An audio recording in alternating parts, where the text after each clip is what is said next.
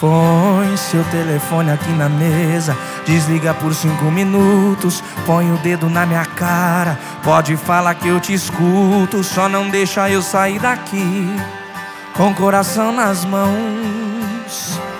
Eu sou um cara diferente, você sabe, me conhece, sabe quando eu tô mentindo.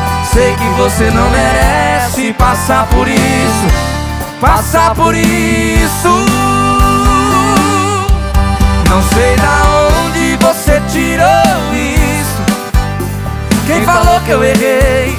Não tem peito pra falar na cara que eu te magoei. Falou que eu errei, vai ter que provar. Não tá vendo que esse coitado só tá me queimando porque não tem papo e quer te pegar.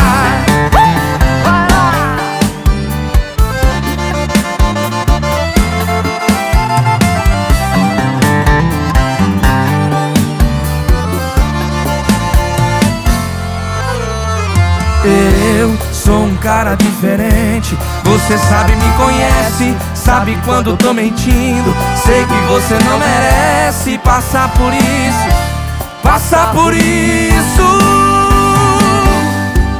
Não sei da onde você tirou isso. Quem falou que eu errei? Não tem peito pra falar na cara que eu te magoei. Falou que eu errei, vai ter que provar.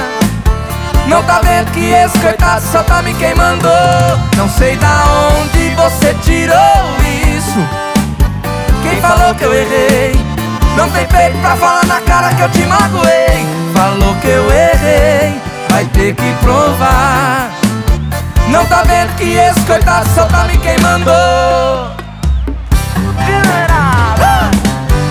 Não sei da onde você tirou isso. Quem falou que eu errei?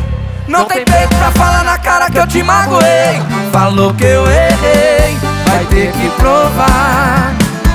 Não tá vendo que esse coitado só tá me queimando porque não tem papo e quer te pegar.